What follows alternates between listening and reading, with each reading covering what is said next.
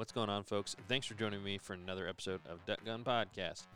Got my co-host Elliot alongside me tonight. How you doing tonight, Elliot? I'm doing pretty good. I'm just sitting here ready to do some talking about waterfowl with all this crap going on. I'm ready for a distraction. I don't know about you. Yep, always ready for some waterfowl talk. So here for our weekly dose of it. That's for sure. So I'm curious, where do you? I'm on Facebook way more than I should be, and I'm not a big Facebook poster because I don't want to get into drama with people, and I don't want to be one of those people that thinks they know everything. But it's like you've got people who are just flipping out, losing their minds over this thing, punching people out for toilet paper. People think that it's the end times, it's the apocalypse. And then on the other side, you got the guys that are like, this is no worse than the flu. You're all a bunch of sheep. So where do you fall in the zone of this virus thing and what your beliefs or thoughts are on it? Yeah, I mean, you should see this teepee castle I have in my basement. It's like it's like Chuck E. Cheese, but for adults with toilet paper. Nah. How many old women did you knock out to get all that? All of them. It's like bowling over bowling pins with my cart. No, I'm actually down to my last roll of toilet paper. And you'd think. So, okay, originally when people started doing it, I'm like, all right. Like, there's nothing wrong with the supply chain. I literally, Googled it. When we first saw, the social media, post of people going crazy in Walmart or wherever, getting all the toilet paper. And I'm like, oh, I don't understand the correlation between this because this doesn't cause, diarrhea. That's not one of the symptoms. Why are people going out in mass and buying toilet paper? I'm like, well, maybe there's a shortage because toilet paper is probably made in China like everything else. And I did some research, and no, none of those things. And the supply chain's intact. So it's like, okay, there's no reason to go out and mass buy toilet paper. I'm like, I'm just going to wait till everybody's done doing this because this is stupid, and then go buy my toilet paper. Well, people never stopped, and I still don't have toilet paper. Oh, my gosh. So you just going to shave off parts of your beard every time you go? No, that's like sacrilegious or something. No, every once in a while somebody tells me, oh, there's toilet paper here or there. But I'm like, I don't know. I'm not in a big rush, I guess. My go-to right now is we got tons of baby wipes from the kids. So, and make sure they're the flushable kind. No, just put them in the garbage can. Yeah. No, that's my go-to right now. But as far as to answer your question, I know I didn't answer your question there. You dodged it. I didn't. I dodged it. I don't know, man. I don't know what to believe. There's so much crap going on, like you said, and everybody and their brother is an expert on coronavirus in the last week. I don't know how that's possible, but everybody and their brother is an expert and has data and graphs and charts and whatever. I'm like, well, I don't know. It's like if it's as bad as they say, then we've they're doing their best to flatten the curve and all that. But the solution can't be worse than the problem. So it's kind of finding the balance on that, in my opinion. Yeah, well, I'm a numbers person, so right from the start, I started researching what is the CDC saying, the Center for Disease Control, because they're not a news organization. These are people that have devoted their lives to studying these types of things, and so what numbers are they putting out? What are their predictions from the worst case to the best case, and I'm just trying to be a realist about it, and so anytime that I post anything on Facebook, I don't even give commentary. It's like I will post just numbers, And these guys that are just so mad that think you're all sheep and it's just the same as the flu, those guys get on my nerves. Not necessarily because the content of what they're saying, it's the aggression in which they're saying it with. So I posted some numbers just based on calculations from the CDC. And I didn't give any commentary to it. It was just on a thread because someone was saying something and they were being kind of stupid. I just posted the numbers. And the guy literally told me to quit being so dramatic and then that I was a sheep. I'm like, dude, I didn't even say anything. I'm posting straight mathematic numbers based on data, and I'm not giving you a commentary. And guys like that are really, really annoying. It's just over. And I do understand where the over aggression comes from, because the whole run on toilet paper and getting in fights at Walmart. I do think that a lot of that is sheep behavior, where it's like, you know, everyone hears, oh, I need toilet paper, so everyone just they follow. I do get that. I do get the sheep thing. But at the same time, there's some people that just kind of have their head in the sand about this thing. It's there are some very, very serious implications to this. None of which I'm not afraid of dying myself. I mean, the percentage of the death rate's really, really low, and I don't have any complications. So I'm not afraid of dying. But the complications within society and the hospitals is not some thing that the media is just making up. I mean, a lot of this is like we're in a tough time right now, and people just need to kind of, on both sides of the thought lines on this, people just need to relax a little bit and quit being so aggressive. I'll say the biggest surprise for me, though, going into it, like when it first started, we first started hearing reports about it, and then like it seemed like almost out of nowhere, it became political. And I'm like, why is this? Why is a disease of all things political? You know what I mean? Yeah. Like there was literally party lines, and it was, for me, that was almost shocking. Maybe it shouldn't have been, but at first, like, people are saying this is left thinking and right thinking on it. I'm like, why is there left or right thinking on a disease? You know what I mean? It was just, for me, it was just super surprising how almost out of nowhere it just became a left and right issue. Yeah. That's really, really annoying for sure. I mean, nothing, and I'm not a huge Trump guy. I'm not anti-Trump. I'm mildly indifferent. I'm certainly on the conservative side of things, but Trump's a polarizing figure. But doesn't he could like blink wrong and it would be his fault at this point. And my parents are quick to bring that up to me, but then I'm quick to bring up to them. It's like I was not a big Obama supporter. I mean, I didn't hate the guy. I didn't vote for him, but everything he did, the Republicans were the same way. He couldn't do anything without people criticizing him up one side and down the other. And it is surprising that during this time, it's because I remember after 9/11, the days after that attack was the only time I ever remember where like total unification from everybody. I don't remember how long it lasted, but it certainly, you could feel it.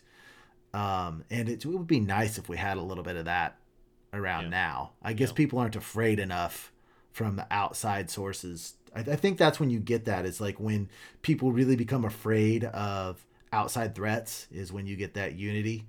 And I don't think people are there yet, but it would be nice, because it gets old seeing people just fight about it and being political. It's so annoying. Yeah. So, yeah, it's just, I don't know. Definitely an interesting one and a tough one. It does feel like more and more, though, it's harder to sort out all the misinformation from the actual information online.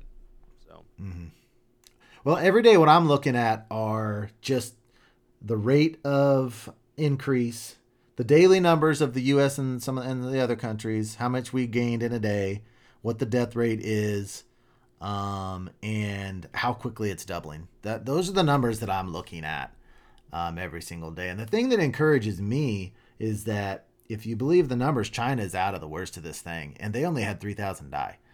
I mean, they went through the isolation thing and the social distancing, and I think our numbers are going to end up larger than theirs. But I mean, if they came out of it that quick, if we come out of this thing with even 10 to 15,000 deaths in America, that would be a win. Because then it is just like the flu.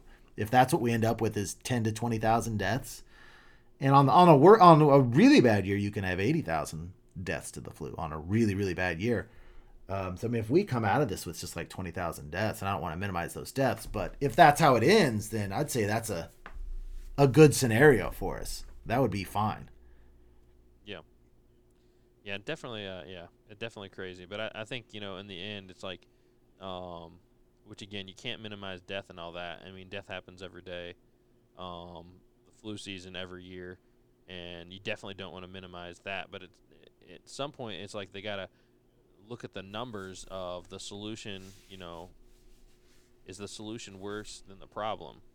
Yeah. So, I mean, that's a tough place to be in, and I'm glad I don't have to make those type of decisions. Because at this point, it feels like with everything shutting down, our economy is just getting pummeled.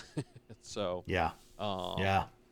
you know, and you just worry about the after effects and how long that's going to be, as far as what's to come. And so we always hope for the best, and I'm really hoping that the timeline they put together on this, that it's that our economy is not shut down for longer than it has to be. So Yeah, that is the scary part. That's one of the scariest parts of it is yeah, what is going to, once this cools down, what is it going to be like in America even yeah, after the virus, just based on the economy. I mean, if you watch movies about what was happening during the Great Depression, it was a really, really bleak scenario for a lot of people. yeah. And I And think that's the scariest part of it to me. I think the biggest. I mean, I don't know what the biggest is, but the thing I think about a lot is small businesses are really, really going to get hurt from this. So, I mean, the big Hmm. corporate companies, they're going to be fine. Obviously, the rich and the wealthy will still be rich and wealthy. Um, but where's everybody else going to be at? That'll be Yeah. a good thing to see. Is everybody coming out all right on it? So we'll see. Doom and gloom. We're living through it right now, I guess. And I don't know if I think for the most part it hasn't really hit people. And I think that we'll see in the near future. I just wish this all would have happened in the fall and the winter. Quite honestly, but I'm off for a long time. I just wish it would have happened then. That would be my one thing. Yeah, yeah. Probably a bit selfish, but A silver lining on a bad situation would have been to be able to duck hunt more, right? yeah, that's for sure. Hmm. All right. Well, let's go ahead and give a quick word to thank our partners for the podcast. So first off, I'd like to give a big thanks out to Banded Avery Greenhead Gear. Definitely been awesome to have them on board for last season and on to this season as well. One of my favorite products from them is the Hardshell Backpack Blind Bag. It's got two compartments, one up top and one below. And, I mean, I'll probably never go back to a blind bag after using that backpack. It's kind of a mid-range backpack. It's not giant. It's not got a ton of space, but it's got a lot more space than any of the blind bags I used before. Lots of outside pockets as well as a big bottom pocket. And then I put all my stuff readily available right there at the top in that pocket. So definitely make sure to check out Bandit. I know they got some sweet off-season deals right now, or at least in the last week or so. I've seen that they had their Banded 2.0 waders 40% off. So still a deal. Keep an eye on them, banded.com. You can check out all their gear over there. I'm going to tell you about HTR Innovations, which is Hunter Innovations. Let me tell you the product code right up front here for 10% off and free shipping. It's Duck Space Gun, capital D, capital G. That's Duck Gun. Got A-frames and layout pads and gun stand and what's called a quack pack, which is basically it's kind of a cross between a layout pad, a layout blind, and a waterfowl carrying or a decoy bag. So it's a really, really good product. As I've said before, the layout pad is my and the A-frame are the two that I am just absolutely in love with. But go on and look at these products. Great time to start thinking about gearing up for the fall, and go take a look at what they've got and give them our support. Awesome. All right. And also, we got to give a big thanks out to you guys, the listeners, the viewers, and fans of the podcast. Without you guys, you are definitely the backbone of the podcast, and we couldn't do it without you. It's just definitely awesome to have you guys supporting us week in and week out, coming and listening and viewing and giving us your feedback through the reviews on iTunes. So definitely appreciate you guys. And let's go ahead and jump into the podcast. Hey guys, I'm Jordan Fromer. I believe in hunting hard, hunting smart, and having a fun time while doing it. And shooting limits, well, that's just the icing on the cake. I revel in the journey just as much as the successes it brings. From ducks to dogs to decoys and guns, we'll be talking tactics, strategies, and what it takes to get the job done. Load up and take aim. This is the Duck Gun Podcast. What's going on, folks? Thanks for joining me for another episode of the Duck Gun Podcast. I'm Jordan from Duck Gun Chronicles. Got my gray-bearded co-host alongside me tonight. How you doing, Elliot? I'm doing pretty good. You ready to done with the virus stuff? You ready to talk some ducks and geese? Oh, yes, definitely ready for that. So today's topic, we're actually going to be talking about our off-season goals. So, man, it's already, almost all the way through March.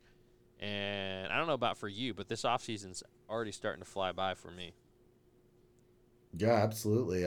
I'm cleaning stuff out, trying to sell stuff. Yeah, it's training Georgie. It's rolling. Awesome. Yeah, so I think for me, when you talk about duck depression, and that's something you hear from hunters almost all the time. So, you getting any spurts of duck depression yet? You know, I was talking to my wife about this before I did the whole YouTube filming all the hunts and everything. When hunting season was over, I was just really immediately felt like I was just like February has always been my least favorite month ever. And I always sunk into an actual depression. But now that something about doing all the filming and all the YouTube stuff and all the editing, when I get done with the season now, I feel a sense of relief. And I mean, just it's like rest. It's like I need rest. And it's really, really nice to start just not worrying about editing videos and not getting up every single Saturday at 1 to 3 a.m. And so I'm in recuperation mode still. I mean, if there was something to be hunted, I promise you, as far as waterfowl, I'd still be going because my motor just doesn't seem to turn off with it. But I'm more time with my family, more time to just relax. You know, between all my regular job and then the podcast and then YouTube and then duck hunting, it's a lot. And so, no, I don't have depression. I'm really well, and this is the first off season now that I've lived.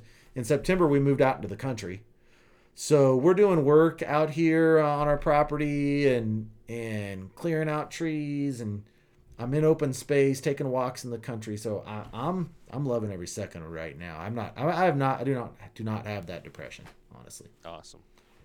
Yeah. I'm honestly in a pretty similar space too, and it's like you said, like with everything we do from the podcast to filming, and I mean just hitting it hard through the season. I can't remember the exact number, 52 days or whatever it was I got out this season.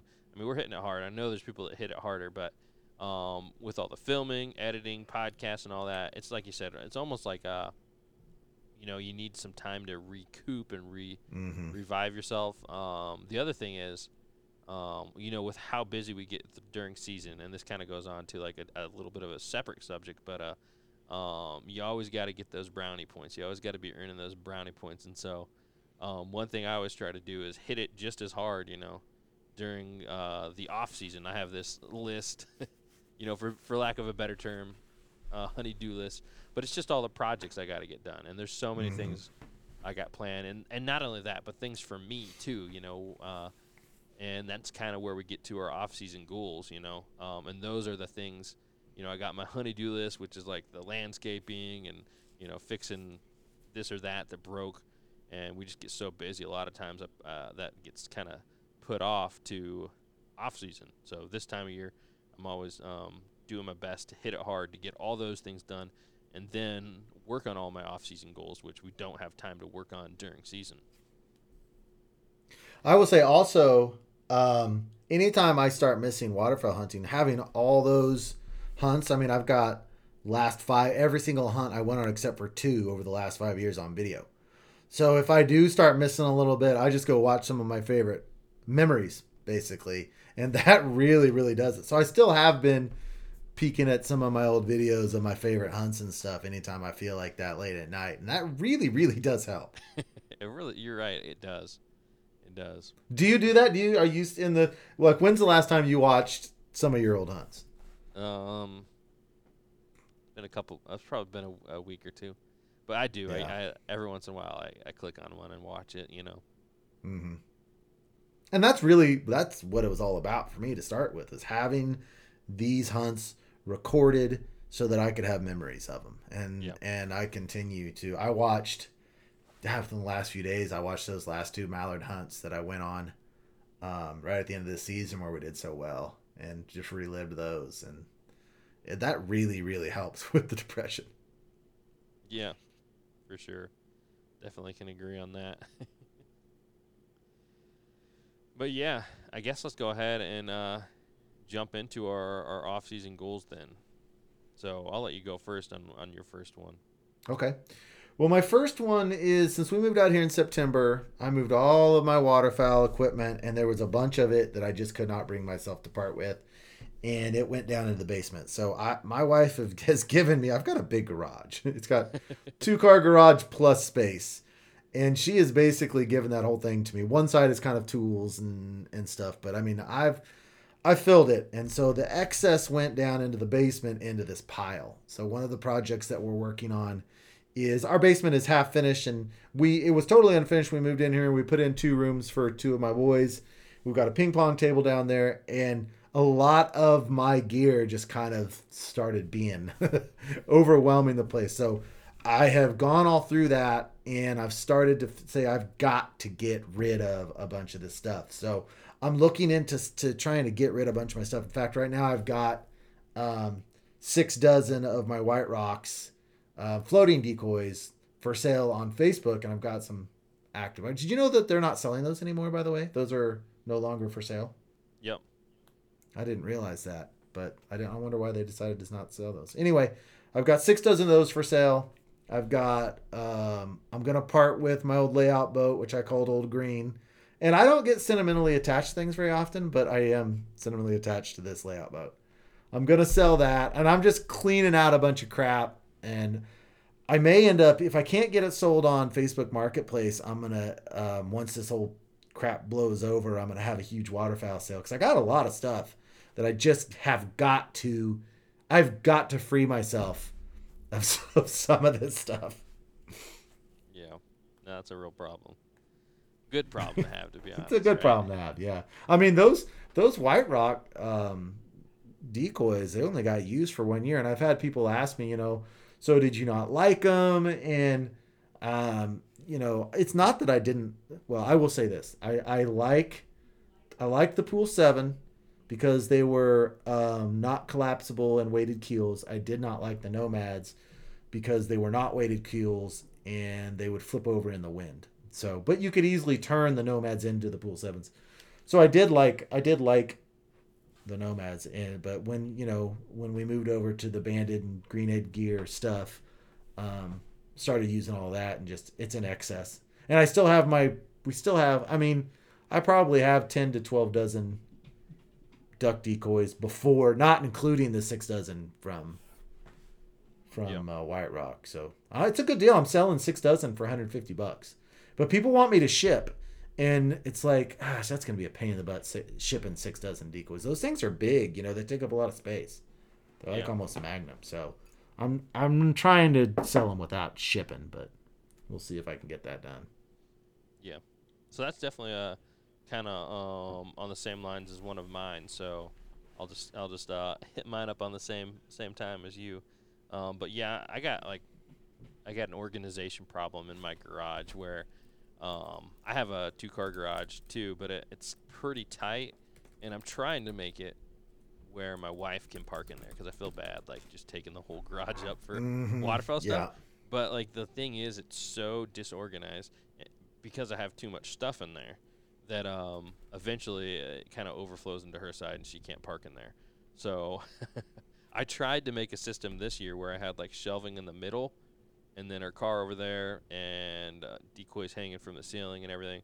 And I thought it was going to be sweet, but then it just ended up once I brushed in everything, the 360 solo blind and the 2 HTR A-frames, and blankets for the quack pack, and then decoys and sleds and everything, and it just ended up where I just didn't have enough space for all of it, and it all kind of flooded over to the other side. And the big part of the problem is my shelving in the middle isn't big enough for decoys to sit on. So I'm gonna scrap that idea. I just need to back everything out of there here soon and kind of figure it out and probably make some, buy some plywood and some 2x4s and start building. So, but it's like, where did I put all that junk while I do that? My backyard's going to look like a waterfowl garage sale, like you said. Yeah. So, because it's not like, that's like not a project that, I mean, hopefully you can get it done in a Saturday, but you got to figure it. Like, I don't even have it figured out, like, barely, you know what I mean? And the other part of it, too, is when I back all that out, I'm also building Chief a kennel on the side of the house. And I actually have the chain link up and the gates and everything. So he's got, like, a 5 by 30, maybe 5 by, like, 25. I don't know the exact measurements. Kennel that's connected to the side of the garage. And I'm actually going to put a doggy door in and then, dog boxes on the inside. So then I can have it set up for like 2 dogs and then an outside kennel. So they both can come in the garage and get out and then I can feed them in there and everything. And then also then get out to the kennel. So when I back everything out of that, I need to build that part too inside the garage to get all that figured out. So yeah. Do you hang anything from the rafters or from the ceiling at all? Yeah, I probably have like, I don't know, 7 or 8 dozen floaters hanging there right now. And honestly, they're just in the way because it's like my garage is blocked off by shelving. So I literally have to like bulldoze through decoys to get to the other half of my garage. So honestly, it's been a pretty bad solution at this point. So yeah, you might have to look into a storage shelter or a storage, not shelter, but space. Yeah. Well, I got a back shed with like my lawnmower and everything in there. So I might just either I'm going to do what you did and sell some of the non-essential items or just start storing some of that stuff back there. But it's already got like a bunch of tree stands and stuff that I didn't even use this year in there. So it's like I'm compiling a bunch of hunting stuff that I definitely don't always use. So, yeah, I'm definitely going to be selling some of it, like you said. But, yeah, the big thing about that is just getting it organized in a way where I can hunt and then come back and put it there, but it doesn't, like, impede me from getting to the rest of the stuff because everything's piled up, and then it ends up kind of piling on my wife's side. So, that's the goal on that. And then Chiefs. I'm lucky my garage is so big because my wife, if she actually can, if I have it organized and clean, she can still come in and park. It's a big space. Yeah, that's awesome. Yeah, no, I think I've seen pictures of it. And honestly, you had a pretty big garage in your last house too. Yeah, I've been really blessed. Yeah, I did. I've been really blessed with that kind of space because I remember there was a time where I was hunting out of an apartment and I had boats up. I was on the 3rd floor of this apartment complex and I had little boats hanging off there and it was not good. One little tiny closet and my balcony is what I had. Oh, wow. I've put in my time. Nice. Yeah, I need something like that, but who knows? I'm actually pretty happy with my progress I'm getting on my with my minimal space. So, but I'm making a video on the whole process. Probably. I should have made a video. I should have made a video on when we cleaned out the garage. My next one is tagged onto this one a little bit. It's just organization. I did take before and after pictures of my garage clean out, but man, it took hours to get my garage completely cleaned out, and a lot of it's just sweeping it out from all of from all the A-frame brushing and the boat brushing. It's like all of that raffia and then natural stuff just ends up getting everywhere, and then dirt and leaves, and man, it took me a whole day to get that garage cleaned and organized.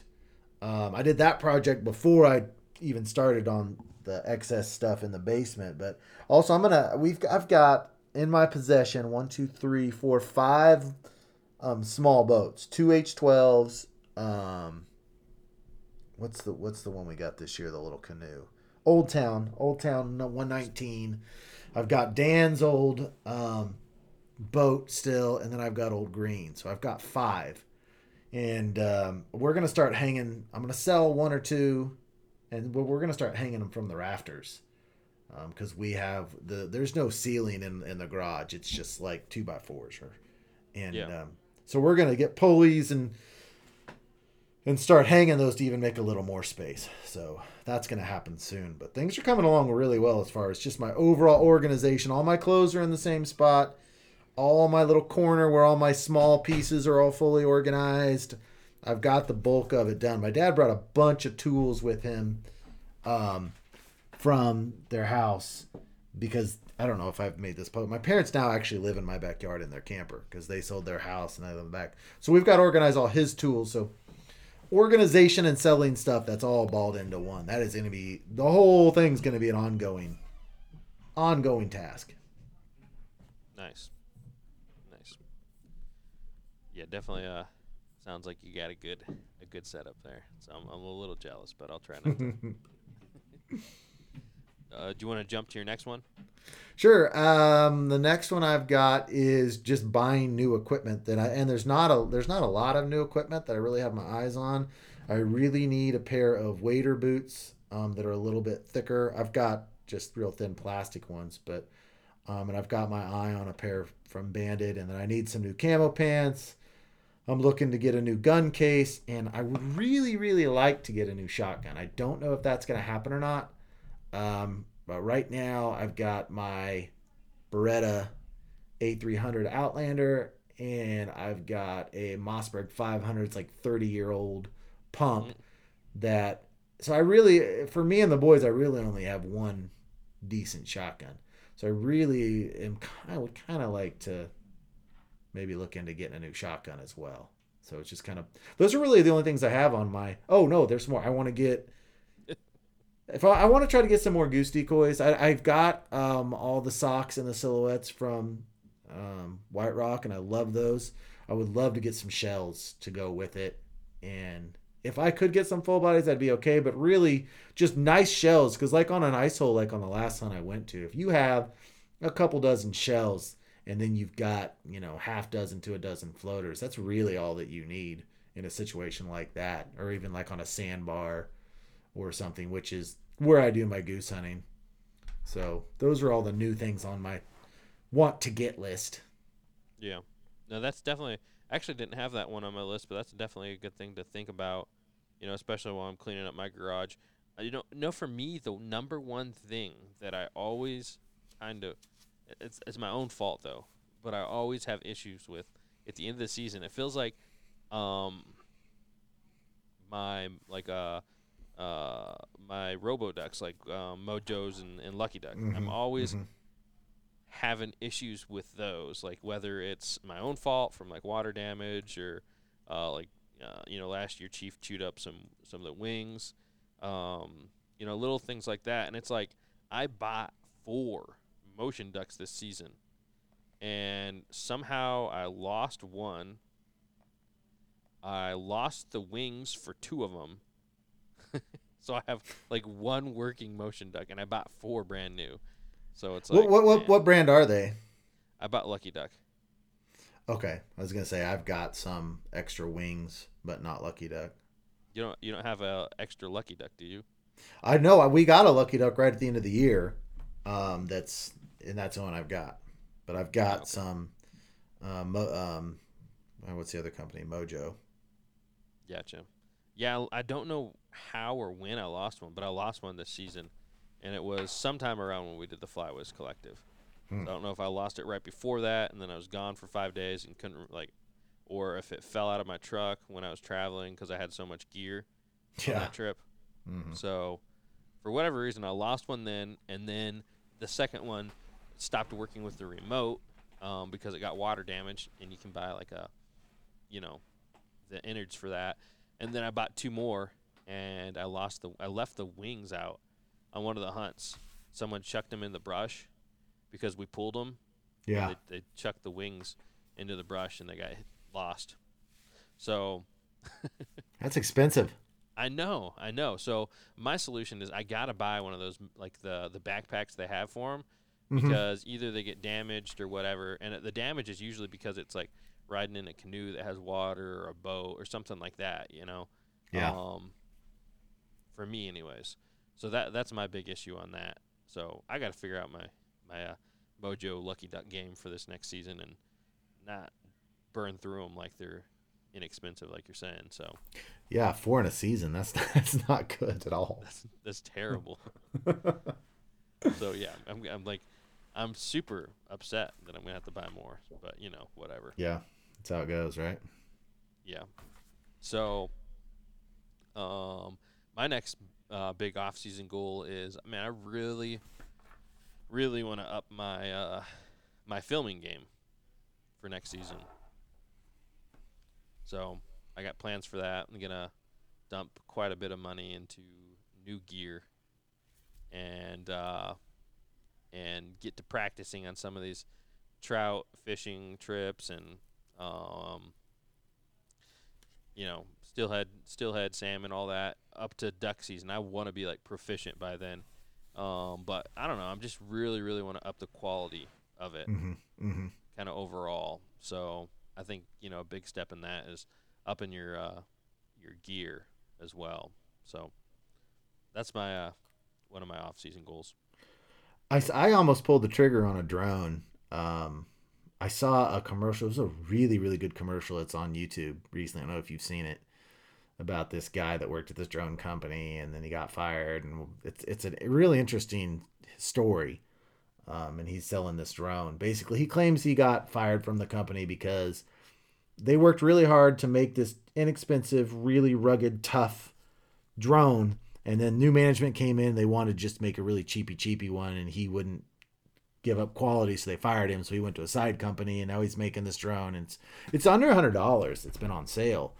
And man, after watching the whole thing, I may pull the trigger on one. There's only certain places I could use it because some of the public places around here you can't use, but it would be really cool when it's used. Yeah. I actually saw that same commercial. Mm-hmm. And I did some research, and I feel like that drone and the whole commercial is like a scam. Really? That sucks. That's a great commercial, man. It is, too. It's very, very believable. Like, it sucked me in with the story and everything. But then I went and did, watch review videos of it, and people did side-by-side comparisons of it, and it's just garbage footage. Well, I may still price. What would I have to pay to get a decent drone? $500. Well, there goes that idea. Because I have to get a new GoPro. My GoPro is garbage, and I don't use I have to. It's terrible. I don't use that much GoPro footage. But when I do, I don't want it to look like it looks now, which is horrible. So I'm definitely going to do that for sure. Yep. I'm going to. You got to. You're right. So I doubt I've got another $400 or $500 in there for a drone. But that's too bad. Another one I was going to say is I'm really excited because I'm working with Yak Gear, which is also, what's their other company name?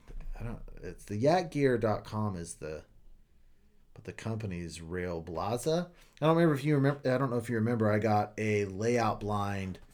Yep. And we're not sponsored by these guys at all, so this is not really a plug. I'm just excited about it. But it was a layout blind for the Old Town that I tried to use. And I used it once, and there was a lot of issues with it. They were trying to make it where the Redhead blind has a lot of metal framework inside of it, and they're trying to make a blind that's a lot lighter and one that you can just put on and take off, and that doesn't have any really hard metal structures inside of it. And the one that they sent me to test out, man, it just had a lot of issues with it. So I got to talking with my contact person over there, Jason, and he asked me if I would kind of come on board and be a consultant and a tester with him. So we've been on the phone. Well, we spent quite a bit of time about a month and a half ago talking on the phone, talking about different ways to improve it and everything. And they're going to implement a lot of the changes that I asked them to make. And I'm going to get that next protocol, and I'm going to get to test that. And that whole process is really cool. It's really fun. And I cannot wait to get something in my hands where they've used a lot of my ideas as the field tester. And so then we'll be putting that product. And I'm sure I'll talk about that on my YouTube channel It's just really cool. And I'm getting a little bit, I think I'm getting like 10% of every sale or something like that. So I'm getting a little kickback from it. But I actually had a hand in the design of it, which I've never done anything like that before. So within the next month, what's that? It's like a dream for you. Like, yeah. Yeah. People agreeing with every suggestion you have. I mean, really, yeah. I mean, he did not take every suggestion, but I was, they wanted me to be very, very honest. And that last one, it was just really, really pain in the butt to use. And so, the suggestions I came up with, I think are going to be really cool. And I think it's going to be a good product. So I should get that new prototype within a month or so, depending on what's going on the planet with all this crap. And then we'll test that out, maybe do some more changes. So I'm really excited about it. I've never been through a process like that. And hopefully I can continue to work with this company. It's kind of exciting. I don't know if I even told you about that, had I? I think you told me originally, but there's definitely some more updates on it from what you told me originally. But the whole process has been really cool. So awesome. That's certainly in my eyesight moving forward this summer. Yeah, that's cool. So kind of, I'll just pick one that kind of goes almost a little bit similar to yours on that. But for me, one thing I got to do this off season is brush everything in, and that includes my layout blind. Mm-hmm. From everything, everything would be my quack packs, my boat, the layout blind, the 360 solo blind. Just everything. I need it all to be brushed in. Chiefs Mow Marsh as well. It's really a lot of stuff to brush in, but the problem is there's so many times where it's like the night before we're just figuring out the hunt, and if you don't have like your A-frame all the way brushed in already, then sometimes that just takes it off the table. Like, oh, this would be great to use our A-frame. Well, it's not brushed in, and it's 10 o'clock the night before the hunt. You're just, you know what I mean? You're not going to be doing it then. So, and I know you already do this, Elliot, but I haven't necessarily done it to an extent where it's kind of all together. I'll have it like, oh, everything kind of has like a base layer, but I'd like to do everything all the way, good to go, from everything I mentioned, And my big thing is I've actually started doing at the end of the season. I actually tried it out on the HDRA frame. One of our last hunts, I zip tied all the brush onto the stubble straps. I don't know if anybody else does that, but I literally took zip ties and zip tied all the natural vegetation that we used. We cut down from the side of the road, made it into little bundles, stuffed it in the holes, and I took a zip tie around it and zip tied it. And then from that hunt to the next hunt, everything was still in there. So that's one of my goals, have everything brushed and zip tied, and hopefully it lasts for a large majority of the season, and I'll have everything ready to go. So if I need it, if that's an option, it's ready. So it's like you said, Elliot, you've said this before, like we want to have as many tools in our belt for every situation that comes up. Well, almost to go along with that, those tools have to be ready to go, or else you're going to miss out on that opportunity, or you're going to pick the easier path because, it's 2 months into the season, you're tired, you're a little bit lazy, and maybe you don't want to brush that in, and that definitely happens. So my whole goal is to get everything ready and take away those excuses from me and be more efficient all season long because of it. Yeah, I can definitely relate. We did not brush the A-frame until like December, and we didn't use it till December. And once it was brushed, surprise, surprise, we used it a couple times. So yeah, certainly I dropped the ball on that. It cost us a couple hunts at Corns Pond where I would have taken the A-frame and I didn't, because just like you said, it's like, oh man, it's not brushed. So certainly, and I've never zip tied natural vegetation, but we zip tie raffia grass as a base layer. So we've done that on our redhead blind attachments, where you just do a sporadic base layer with raffia where you zip tie it. And then when you get to the hunt site, when you do have to brush in, it takes, half the time. It really, really saves a lot of time and a lot of rebrushing. So I would certainly, those of you that are like, brushing is a pain in the butt, that's a great way to do it. And there's no reason why the natural wouldn't work just fine.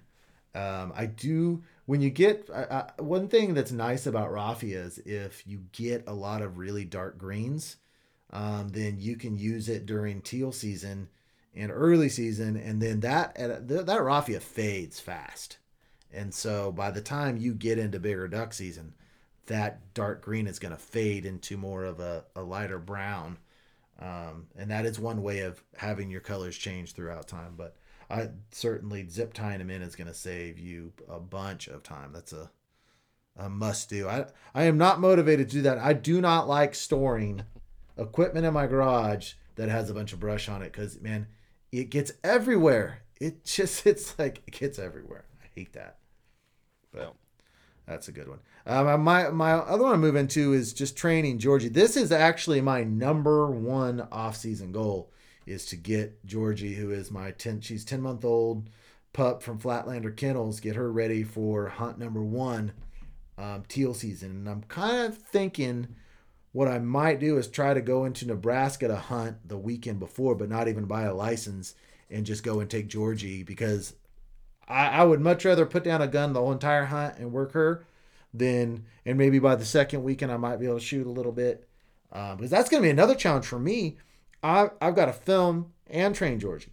So I'll tell you, I'm going to put Georgie as the number one priority over filming. So hopefully my dad will be able to come out with me and he can kind of take the camera and I can work Georgie, but it's going to be, she is my number one goal. And so right now, the shot collar comes in tomorrow. And so I've got her up to the point where there's other things I could be working on, but I need to collar condition her, and I'm using Freddie King videos to do that properly. And then right when that's done, I'm going to force fetch her. And so, and from then on, man, once I get those two things, it's going to be pedal to the floor, flying, going through that meat dog video list. And I'm embarrassed to say, but man, Georgie she has been really pissing me off lately, man.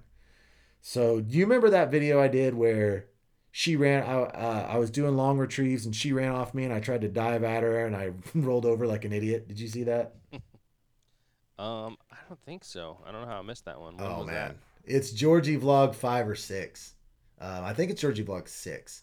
We took her out and I was trying to extend her retrieves, and on about the 4th retrieve, she decided that she was going to go pup mode and just not bring it back to me and run from me. Oh, yeah, I've seen that. And so she came really close to me and I tried to dive at her and I fell down and rolled over. I looked like a complete idiot.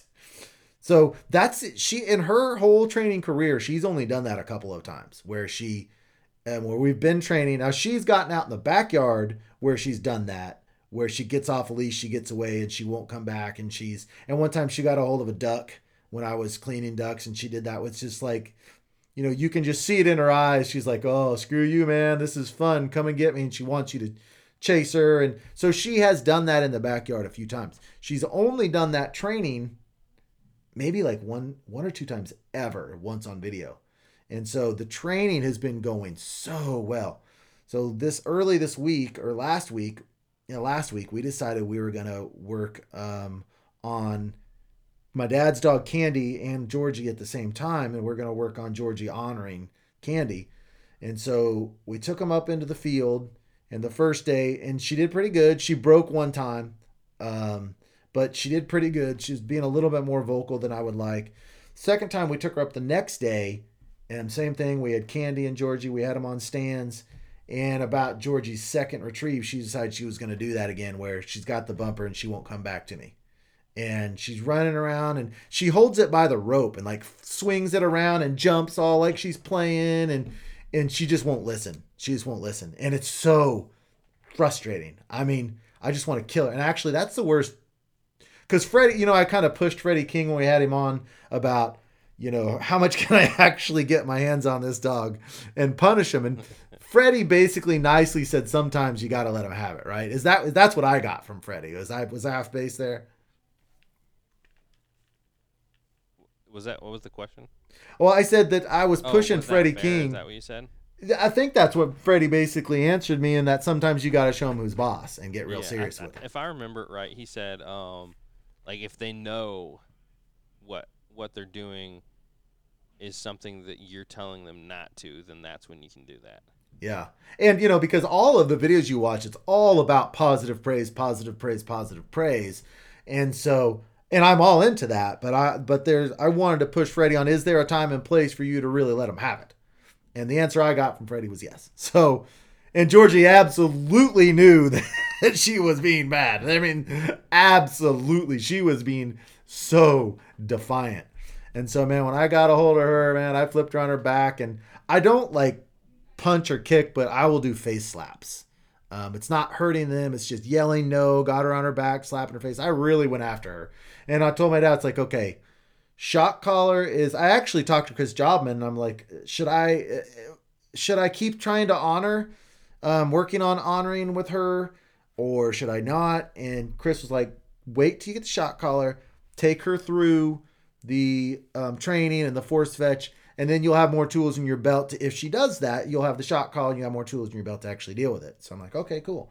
So all I've been working on her with the last 3 or 4 days is just sitting and staying. And I've actually had a stopwatch, and I go out in the yard, and I'm trying to extend her sitting and staying. I've got her, she's doing like 2 minutes right now, which I want to get her up to like a full 15 or something.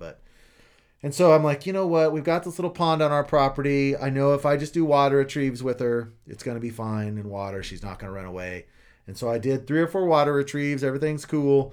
And then I'm like, I wonder if I just throw one over here and land it right on the edge of the water, because it's in some cattails. And I threw in some cattails. She went down and got out of the cattails. And sure enough, she pulled that same crap. She's like literally running by me, taunting me. She's like full blast running past me. And then she stops and looks at me, comes the other way. And she's so fast. I'm like, okay, don't dive. Try to ignore her. So then what I did is I went and I got Izzy. And I'm like, okay, you know what? I'm just going to do some water work with Izzy. She's old, but she can still do water work. And as soon as I started doing that, then Georgie was like, all right, now I want to do it. So now she came up, I grabbed her, put her on a leash, and just made her watch. I had my dad get Candy out, and I made her sit there on a leash, watch Izzy and Candy do about 10 water retrieves each. While she just had to watch. She was not happy. And so, and then I took her in and put her in her kennel and left her. I was so pissed off at her. So long way to say that my Georgie is a huge off-season project. Yeah. Well, they're just like people that have off days and good days. And I would say from that, it sounds like you need to have that the long line on her when you're doing retrieve work 24/7. Yeah. That way there's no, every time, because it's, you just have to do that, I think, with what you have going on, because you want it to be positive as much as possible. And then when that happens, it's not. I know. You're totally right. And here's what happened on that. I put out a video on Facebook of Georgie doing a really, really long retrieve. And she had her pinch collar on. And I had the long lead on her, but this was before she had done this running away stuff. I had the long lead on her. I'm like, you know what? I know she's bringing it back all the time. I'm just going to take it off her. So I took it off her, did a video.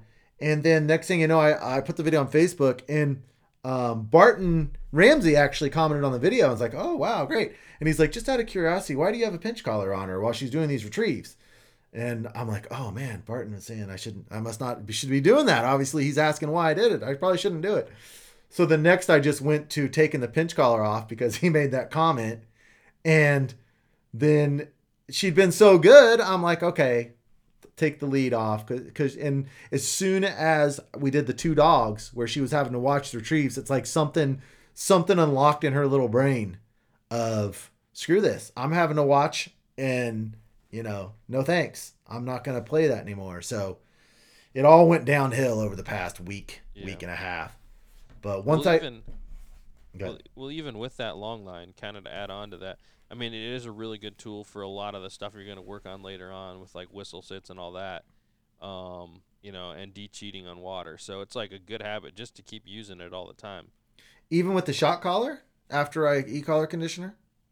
Yeah, even after that, there's definitely uses for that as far as getting like a really good responsiveness on your whistle sits and all that. Uh-huh. So I don't know. I would just consider using it more Okay. for Yeah. training. You're obviously not going to use it when you hunt, but well, I guess you could if you really had issues. But Yeah. The only time I would use it on a hunt is if she wasn't steady, and she's doing fantastic with her steadying. She's only broke one time in the past months, and that was the first day we had her and Candy out together. She broke once, but she's doing really, really. Although she has been creeping the last couple days, especially if I don't have a thrower and I've got to throw it myself. Then I'll try to step away from her, and she has been creeping a little bit when I throw it, and where they get really low and their butt's almost touching the ground and they're just kind of creeping. She's been doing a little bit of that creeping stuff lately. So I'm really looking forward to getting her through the collar conditioning system, and then I'm just gonna go right through Freddie's videos, just like you did last year. Just in fact, his next video is I am stuck on the one before e-collar conditioning. I'm right to it. yep. Because as far as remote place and being steady, and I mean, she is killing it. I have not had any problems with her until this last week and a half where she's been doing this won't bring it back thing. So that's it. I try not to let it discourage me because I've been through dogs before. I've seen my dad's dogs. I mean, and I know that these problems will get ironed out. It's just frustrating in the moment. But I've done a pretty good job of keeping my cool for the most part, because you don't just want to make things really negative and just start really railing on them. And so I've, other than the time where I strategically disciplined her on her back, I've been really good about even waiting for a little bit and trying to do a couple positive things. Now, that didn't happen today, but the one time when she first broke and wouldn't come back, I had my dad and Nevin, he was throwing them for us. I had them leave and did some work just solo with her just to end it on a positive. So I'm trying, but man, it's frustrating. It's hard to stay positive when they're pissing you off like that. Yeah. Well, I think when they get to that point, it's just like as soon as you get to having those emotions, it's like I feel like neither you or the dog's gonna have a good experience. Yeah. And that's when the training just needs to be done for the time being. Yeah. Yeah. Absolutely. And it's good for me to constantly remind myself that like anything with her bloodlines and where we got her, I promise you that all of her siblings that are with Chris Jobin right now are not doing these things. These are a trainer problem. It's not a dog problem. Anything now, I mean, she's gonna have her bumps along the way because she's, of course, but if Chris Jobin or Freddie King or Chris Aiken or whatever had this dog, she would be a totally different dog than one I have because they're professional trainers. So ultimately with these dogs, it's the trainer that's the problem, not the dog. And that's what, like when we had Barton Ramsey on, that's one of the first, things that he said. He's like, when you deal with people and their dog, you're training the trainer, not the dog, really, Yep. Yep. And then it's just time and repetition once you get it figured out. Yeah. Yeah. For sure. So, along the same lines with me, training Chief up. I mean, same thing. Like you said, I did the videos last season, and it was just like night and day difference. Him hunting last year opposed to the year before, which is just crazy to say. It was like the year before was such a struggle with a lot of things, and this year it's like we really didn't like. As far as looking at the season as a whole, I mean, he was awesome. Definitely had some hiccups like him pulling the blind through the decoys and all that. But just as a whole, man, he was really, really good. So as far as a hunting dog, so now for me, it's like I really, really want to polish up all like the technical skills, and then also one kind of not technical thing, which is braking. I kind of just gave up on that just because I wanted to increase his drive. And so kind of along those lines, I really want to get him not braking again. And me and actually Zach, better known as Swamp Man, actually talked about it here. And it's like if one of our dogs is braking and the other isn't, then eventually both of them are going to break. Yeah. So we both had issues with our dogs breaking at different points during the season. Well, it doesn't help each other out. So we're both kind of on the same mindset here. We're both going to work on our dogs not breaking this season. So That's kind of the first goal I got with Chief and his training. And the other thing is, the whistle sits and the hand signals, and then being able to send them on long blinds, Mm-hmm. After birds or whatever. So I think, the major goal a lot of people have with their dogs is you don't really have to leave.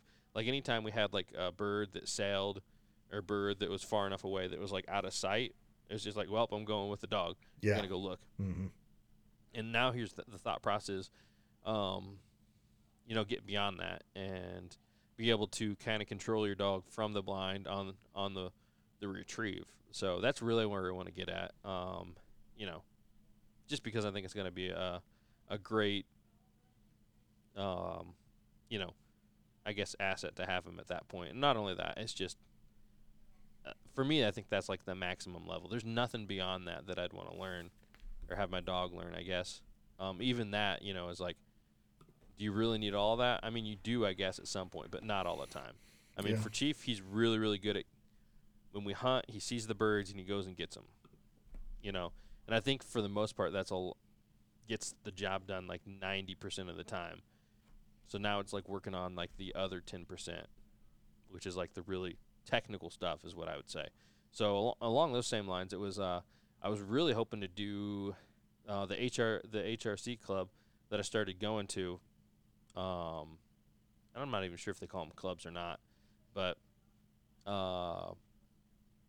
they host a hunt test every year. But I don't know if that's going to get canceled now with all the stuff we got going. But that was going to be one of my goals, was to at least start them up on that and get them, either the started or the season kind of titles from that. So, which, Elliot, I think you really need to research and find one of those groups, because just going with these groups and there's some older guys there that have been doing it forever, Mm-hmm. been helping me out with some drills and all that when I go and train, because Chief's not on the same level as a lot of the other dogs. I mean, some of these dogs are just wild. Mm-hmm. So, and I don't mean wild in a bad way. I mean like wild good. So, Mm-hmm.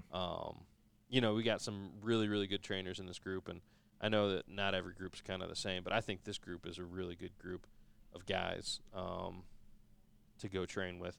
So I definitely think that's something you should at least look into and kind of see if. I think you'll just have fun with it. Yeah, I'm sure I'll you can probably figure do it all that. out in your backyard. Yeah, I'll probably look into that after I get her force fetch, and during the summertime when I want to make sure she doesn't make a fool out of me before I go. I don't. It's okay if she's on the lower end, but I want to make sure that she doesn't make a total ass out of me before I do it. Yeah, I hear you. So that's my goal in the dog training. Cool. Yeah, that sounds. I can't wait to see the progress. I was thinking about when Chief travels, he just kind of doesn't perform the way he does at home. I was thinking maybe when you go on those fish trips, you should take Chief with you and make sure to run some training sessions when you're camping Yep. out overnight. Yeah, definitely an idea for sure. I took him. I've taken him on trips like that, but we really don't do a lot of training, Yeah. or we just kind of do it casually. Mm-hmm. Might help. But yeah, but kind of along. Well, I'm a little bit changing off from what you said, but I just want to give Chief props because on our last training session we had, our last kind of more formal one we had, he was doing crazy blinds and he was doing really good on whistle sets, everything. So it's like he's really moving along, and I don't want to say it too soon. It's like as soon as you say something like that, you have kind of a relapse, kind of like you're having with Georgie. As soon as you get kind of confident in him or say something, Yeah.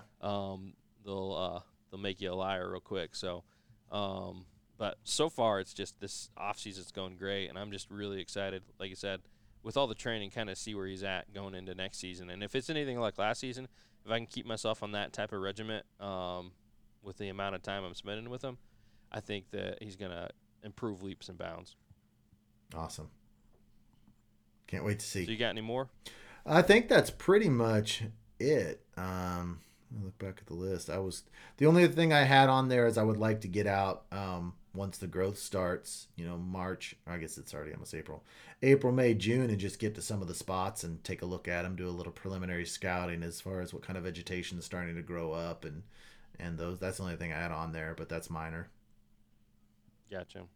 Yeah, and I had one more as well, and it's getting the duck boat in order and just kind of having that ready for off season, which kind of goes in with the brushing, but also got to get a motor on that and get the blind all situated. But I'm pretty far along with that. Maybe some things like spray painting it so it's not just bright silver. But yeah, I think this is a good point right now. But we actually dropped some questions or dropped a comment to get some questions in the Fellowship of the Duck Gun, our Facebook group, and so we're gonna go ahead and hit up some of those. So we just did it right before we went live, so we don't have a lot. I think we can hit up all of these if we're kind of brief on them, Elliot. What do you think? Let's try. Yeah, let's just try to stay brief. Alrighty. Devin wants to know, you guys gonna run your dogs through any of the field test and trials? To answer that, if the group that I'm doing the HRC stuff with host a tournament, or not a tournament, you can tell I'm new to this stuff, the test and trials, then I will do my best to get out to one and have some fun. But right now it looks like it's going to be canceled. Mine with Georgie is I'm going to keep pushing to see how far I can get her in her development. And if I can get her to the point where I feel confident that I can take her to those and she will, and I can feel proud of the work I've done with her, then I would like to do at least one or two of them. It just all depends on, I'm not going to try to take her unless I feel like she's to the level of the other dogs there. So it just depends on what I can do as a trainer. And I'm going to work hard. So I imagine I would be disappointed in myself if I can't get her to the point where I can take her to at least some of the beginning level, lower level trainings, trials. Awesome. All right. Josiah asks, best species to eat, mallard, teal, or wood duck? Go ahead and take this one, Elliot. I'll take teal or mallard. Teal first, mallard second. I haven't eaten enough wood duck to be able to, I don't know, but teal and mallard are delicious. I would say, without a doubt, wood duck is the best tasting duck that I've ever had. Then beyond that, I've had people say that teal doesn't taste good, which is strange to me. I've never ate a teal that doesn't taste good, and I would say teal is next, and then mallard. But, I mean, anything cooked right to me is going to taste good. We had Canada goose in fajitas just the other day, and it was absolutely phenomenal the way my wife seasoned it and cooked it. And, I mean, it was fantastic. I can't imagine that teal or mallard in that same situation would have tasted any better. So, to me, every duck that's cooked right tastes delicious. Yeah. That's definitely a thing, but I think there's got to be like a clear winner. And I guess it's really hard to say. Like you said, if you prepare it and do a good job with that, you're going to be able to make anything you harvest very good. Well, the thing about teal that I love is that, like, each half of a teal breast is a perfect size, and you just cut them off and you can just cook them right there at that size. It's just so easy. Yeah, and I remember the first teal I shot, and I cooked it on a skillet and put it on a bed of rice, and it was just delicious. Yeah. So ever since then, I was like, big fan of teal. But there's some people out there that say teal is not a good tasting duck. Yeah, I don't know where they're living, what the teal are eating around them, but it's universally known that they are delicious. That's what I thought too. Benjamin asked, if you could go anywhere outside of North America to kill ducks, where would you go and what species would you target? And shout out to Ben. He actually last season, a lot during off season, he's a dog trainer as well, was giving me tips through the Instagram. So for me, I would say the Australian black duck. Seen some of the films put out by Ramsey Russell, which we just recently had on, and just really cool places with all kind of the habitat they have. And Elliot, you remember talking with me about that before the podcast, but it almost looked like they're hunting in pink smart or duckweed. So, yeah. Definitely really cool. I don't have any specific species that I would chase. I would the marsh that Ramsey described, I think it was in Argentina, where he's going to have his ashes scattered. that place, the way he described it, sounded like one of the coolest places in the world. So if I could pick one place to go, I'd go with him and I'd go there. Awesome. All right. We got Matt Lee. What are both your guys' plans for turkey season? For me, I'm hoping to get out and kill 2 turkeys this year. I got plans to go up there in Michigan. I already got the base license for Michigan, so it's not much of an add-on to get the turkey as well. And they open up like a week before us, or like a half a week before us in Indiana, and then go like 4 weeks after us. So they have like a 6-week long season, and Indiana has like a 2-week long season. So I don't know what's up with that, but I feel like in that amount of time, I hopefully can bag a second turkey this year, and have some fun doing it. For me, I lost my private land that I was able to hunt at, so that's a big minus for me, especially because I live even closer to it now than I did last year. I got a farmer friend, and this place gets leased, but they were never there during the weekdays, so he let me always go there anytime I wanted during the weekdays. So I lost that, but there's quite a few turkeys on public around here. I think I'm going to put a little more effort into it, seeing how school's canceled, and I mean I'm doing online teaching, so I still have some obligations, but there's a lot more free time. But I may go back with Golden Boy to his uncle's farm, and I would like to get one of my boys a turkey this year. So I do think I'm going to put in a little more effort on it this year than what I have in the past, for sure. Awesome. Full Choke Outdoors asks, predict how many times Jordan will get oak on his nuts this spring and summer. 5. I'm going with 5. I'm going with 0. Well, they say that what's the saying about the past predicts the future, or if you want to understand the future, study the past. So I'd say the over and under, it's probably set at 2, and I'm going over. I'm taking the over. I think that's a fair over and under, don't you? I think I'm just like gonna like walk around in like bubble wrap or something. They've got that bubble wrap that comes on that little like stick where you can just like wrap it around. There you go. Yep. Have your wife help you with that one. Yeah, just put it from like the knees up to my belly button. Honey, grab the tweezers. I need you to help. All right. Sorry. Okay. Alrighty. So, yeah. Hopefully I don't get poison ivy because that's awful. The over and under is 2, and I'm going over. I'm going 0. I got faith, man. Yeah, well, misplaced faith. All right. Doug asks, I live in Alaska, and during the first half of our season, birds are brown with no color. Do you think it matters to run full color decoys, or do you think it will be more beneficial to just use hen decoys that are just brown? So for me, I know during like teal season, one of the tips is to use just your mallard hen decoys if you don't have teal decoys, just because the birds are brown. But I know I've also, before I started doing that, used full colored decoys anyways.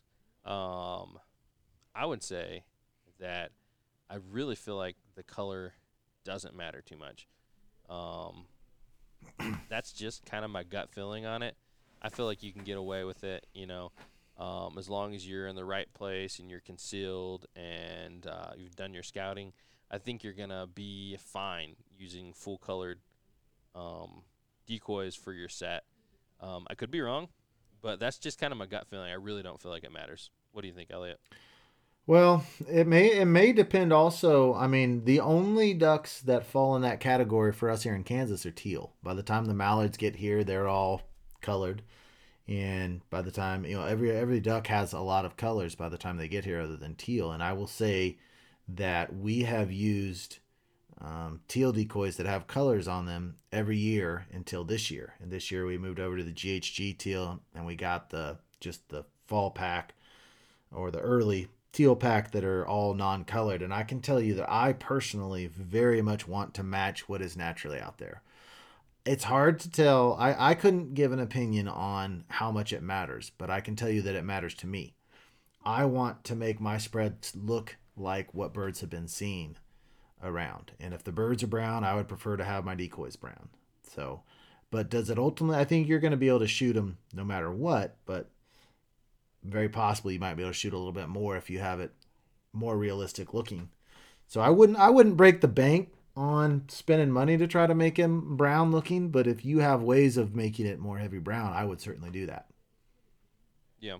Yeah, and I guess I can follow along with that. Like, if you have enough decoys where you can just pull out the hens and have a good spread still, then, that's a way to do it. But it's like, I wouldn't go and spend the extra money. And it's kind of like Ramsey Russell was saying when we had him on, like, he's gone places where they shoot birds over,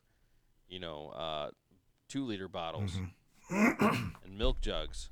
So it's just, I just don't think they see it enough to, I guess, discern that these are colored ducks and ducks aren't colored right now. But, I mean, it's something I haven't had a ton of experience, so it's like I have a small sample size. And from my limited sample size, I haven't seen the difference. But, yeah.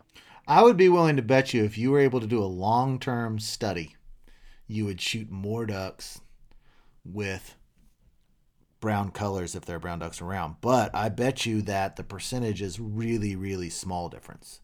Over 5 years, maybe you'd shoot 10 more ducks. That just as an example, to where you're talking, 2 more ducks a year or something.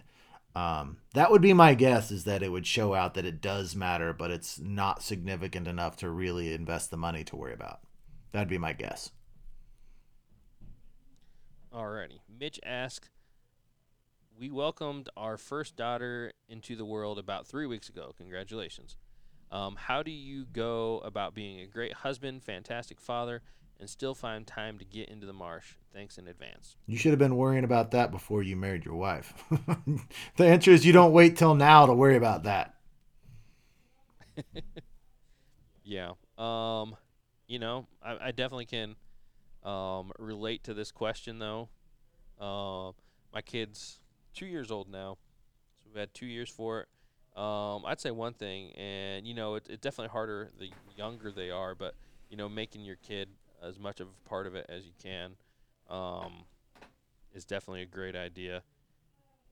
And I mean, it's just, I guess it kind of goes back to those brownie points and everything. You got to make sure you're crossing your T's and dotting your I's anytime that you're not in the marsh hunting. You got to make sure you're doing your best to make everything else a priority during that time, and don't wear yourself out so that you're worthless anytime you're not hunting.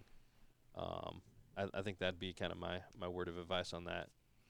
Well, every relationship between a husband and a wife has its own set of rules, and it's defined by the couple. So you see some couples where the women are really, really hard on the guys about hunting, and then you see other couples where the women are really, really easy on the men about hunting. And it's not just hunting; it's about everything. It's about who does the dishes and who does the floors and who cooks. It's all a negotiated agreement, and these types of agreements are much better to be discussed eye to eye than just to hope that they occur. So everything Jordan says is great advice. I would sit your wife down, and by this time, hopefully she understands how important it is to you, and talk to her about it and say, I want to do everything I can to support you and this baby, and you and this baby come first. At the same time, it's going to really mean a lot to me if I can still get out, because that's where I take a breath in life, and I'm going to be a better husband and a better father. I'm assuming that's true, because it's true with most of us. If I get some time to myself, what can we do to make that happen? And then, like Jordan said, when you are around the house, and you are present and you are there, then you are actively being a part of it, actively helping your wife out. The last thing that a wife wants is a husband that's not really being active in a newborn baby's life, then to go hunting on top of it, and just because women will start feeling like, you're just a chauvinist, and obviously it's all my job, and you're not even doing your part when you're here. Do everything that you can to, and this should be regardless of whether you're trying to hunt or not.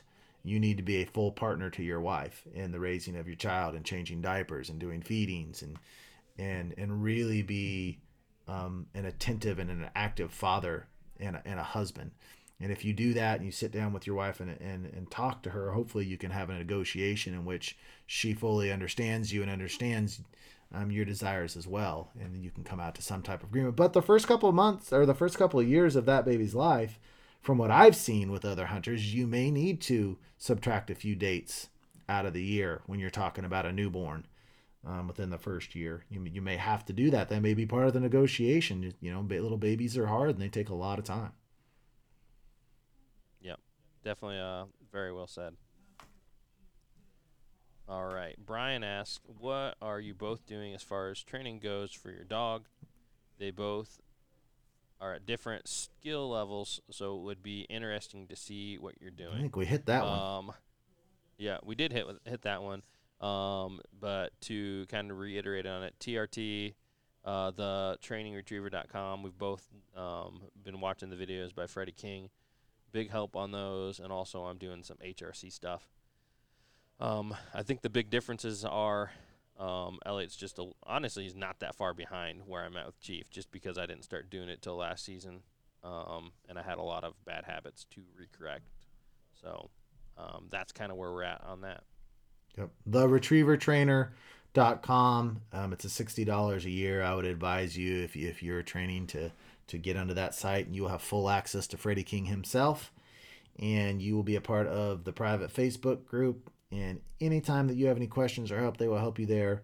And I'm going through those videos step by step. Also, there's DVDs by Chris Aiken that are phenomenal. So anyway, like I said before, I'm right on e-collar conditioning and then force fetch. And I need to. I lost my whistle. I've been really meaning to the last 2 weeks. I'm behind on whistle to sit. I have really dropped the ball on that. I should have already been doing it. Whistles cost like $2. I don't want that kind with a little ball in it. I hate those kinds. And I had one and I lost it. You need to buy like 5 of them. You need to buy as many as you lost of right-handed gloves. Yeah, well, I found all those gloves. I did. One season, I always take off my right-handed glove to do whatever out hunting, and I had like 5 pairs of gloves, and I only had 5 gloves, and they're all left-handed. Yeah. Yeah. All right. Walter asked, how did the trolling mount work out on the Ascend H12? Thinking about buying that, but curious as to how well it worked out steering at. That is a good question, and if you watch my videos on it, I never gave a full review of it. Here's the deal with those motors. If I will use those for sure, but it's very situational. If you have any kind of shallow water and vegetation, those motors just do not work. In fact, in one of the last videos that I used it, I showed it in there, and I actually had to go back to the vehicle and take those back because the pools were about 2 feet deep with vegetation, and it didn't work. It didn't work. But there are multiple places, like, where we canoed in on the Flyways Collective, Jordan, on those channels where there's no vegetation. Anytime I'm doing a long paddle over where it's not vegetation getting in the way, I can promise you I will be using those trolling motors and that mount. That mount is a fantastically designed system. It pops right on, pops right out. And I guess I should preface that for those of you who didn't see the videos. I've got a Ascend Kayak H12, and I've got these mounts and that allow a trolling motor to attach to it. And it's a good system, and it will be used anytime that I am on long paddles in water that doesn't have vegetation that's going to be getting in the prop. So if you are in those situations and you want to get one, I would advise you to do so. The steering does take a little bit of time. The shaft on it is a little bit long, and so the steering is a little bit of adjustment, but I think the next ones they're coming out with, they're going to shorten the shaft on it, which is something that they definitely need to do. But it's a good product, and if you paddle any half mile, 3/4 mile in water where there's no vegetation, get it. I will be using it for those situations for sure. Alrighty. Luke asks, is scouting in March when the birds are on the way back worth it? Do those birds use the same spots on the way down in the fall? Do you want me to go first? I've got definitely have an opinion on this. I'll have a short answer on it, and then I can tell you got a good long answer. Okay, So go for it. I'll just give Go for it. I'll give my short Okay. answer real quick. I would say that it's not 100%. It's some of it. They call it imprinting when a bird kind of is using the same location. And I know people even do as far as like private places, putting out corn, feeding them, all that, and trying to imprint the spot and have them come back. So I don't know. I really don't. I think it definitely doesn't hurt to go and scout places. But as far as the birds being in the same locations from time to time, it does depend on the food source and all that, and that's definitely going to be different in the fall. So, it doesn't. I think it doesn't hurt. It's always probably better to scout than not scout, even in March. But I don't think it's 100% correlation. I like to scout during that time because I like getting in the marsh, and I like being in the marsh by myself, and I like seeing ducks. But I can tell you, certainly blue-winged teal are in places in the spring that I wish that they were in the fall, and they're not. And I've seen it consistently over the last 7-8 years in some of these places where I'm like, dang it, they're always here in the spring, these blue-winged teal, but I want them to be in these places in the fall, in September, and they're not. So I can certainly tell you that blue-winged teal, don't ever go and say, oh man, I see that's always blue-winged teal in March, so I'm going to make that my number one target in September. I wouldn't do that. But I'm looking for what kind of vegetation's growing. But more than anything else, I'm daydreaming about duck hunting when I'm out there. And in March, to be seeing ducks and to be daydreaming about, okay, where would I set up? How would I go about that? What vegetation's growing here? What are they feeding on? You are never going to regret it if you get out and do that. You're never going to regret it. Awesome. All right. David asks, top 10 secret duck hunting states. I can't answer that. I've only 103 states, and none of them are a secret. I'm going to say like the biggest secret mecca of duck hunting is in Nebraska with High Prairie Sportsman. What I keep hearing is New Mexico on the Rio Grande River. We've heard 3 different people talk about that place and what a secret gem it is. Yep. Yeah. No, I think you're right. I don't have a top 10 for sure. Like you said, we haven't hunted enough states to know that. Most people are not privileged enough to hunt 10 states to start with. Yeah. So, in their whole life, I would say, yeah, that's a tough question for sure. Definitely's got to be Nebraska. So we'll go with that, the number one. I hear the plains of Colorado. When you cross the border from Kansas into Colorado, there's plains before you hit the mountains.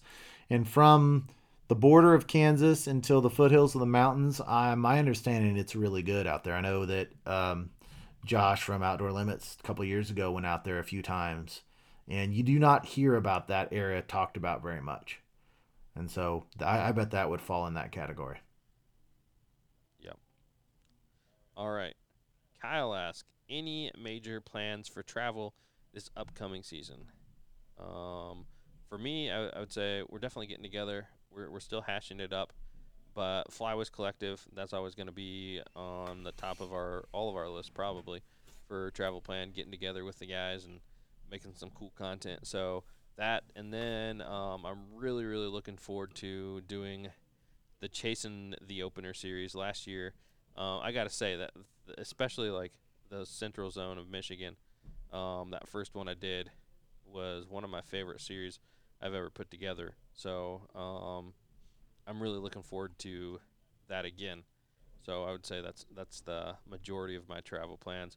As far as a lot of times I go out to Kansas too to hunt with Elliot. So we'll see if he can stomach inviting me again or not. But I hope so. I hope you make it out here for sure. And I'm hoping we can get in a trip with Phil Conkey, which I should probably talk to him about it before I talk about it publicly. But I would love to go up in either Nebraska or South Dakota with him. September and October, we always at least 3 to 5 times travel out to Central Kansas and camp, and those are some of the best times of my life. So with that will certainly be taking place again as well. And That's probably about it. Yeah, on the Flyways trip, we're gonna meet here real soon as with the Flyways guys and kind of hash out what we want to do on that. Yep. Yeah. I'll tell you what though, man. For sure, having like trips and like weekend kind of like series of hunts, kind of being like a timeline. Mm-hmm. Those are definitely my favorite things to film and put together Mm-hmm. for YouTube and all that. So, Yeah. um, that's got me excited for next year. Yeah, I think the first time I really did that was on my Arkansas trip, where I did a travel video and then the 3 days there and kind of put them together, and I did enjoy that as well. I'd never really done Yep. that before that trip. Yeah. Yeah. My vlog series too for the Kansas Till. I enjoyed Mm-hmm. that video as well. It seems weird to say I enjoyed my own video, but I mean it's like you said, we do make them for Mm-hmm. ourselves, kind of like almost like a journal. Yep, Um, that's right. of it, and just it gives almost like a different perspective to than just like the Elliot and Golden Boy and myself, like that we see in the Mm-hmm. hunts, Mm-hmm. and then we have the kind of story we put together, um, you know, and yeah, Ben and Fumble was there as well. So, but yeah. Anyways, I think that finishes up the questions. So, um, great podcast tonight, Elliot. Yeah, I really enjoyed it. I really, really enjoyed it. It was fun. Yep, that was a fun one. So, we've been having a long line of guests on, and we definitely got some more exciting ones coming up. So it's definitely nice to get a little podcast here, kind of back to our roots, doing talking through some goals and doing some Q&A with our listeners. So, but yeah, I think this is a great time to go ahead and wrap it up. You got anything else to add on, Elliot? I don't think so. I appreciate everyone tuning in, and make sure and go over on iTunes and give us a good review. That would be very welcomed. Yep. If you guys are getting that duck depression, and you haven't had a chance, go check our backlog of last season. We put out a lot of videos of our hunts all season long. So, anyways, I'm Jordan from Duck Gun Chronicles, Elliot from Freelance Duck Hunting, and we'll see you guys on the next one.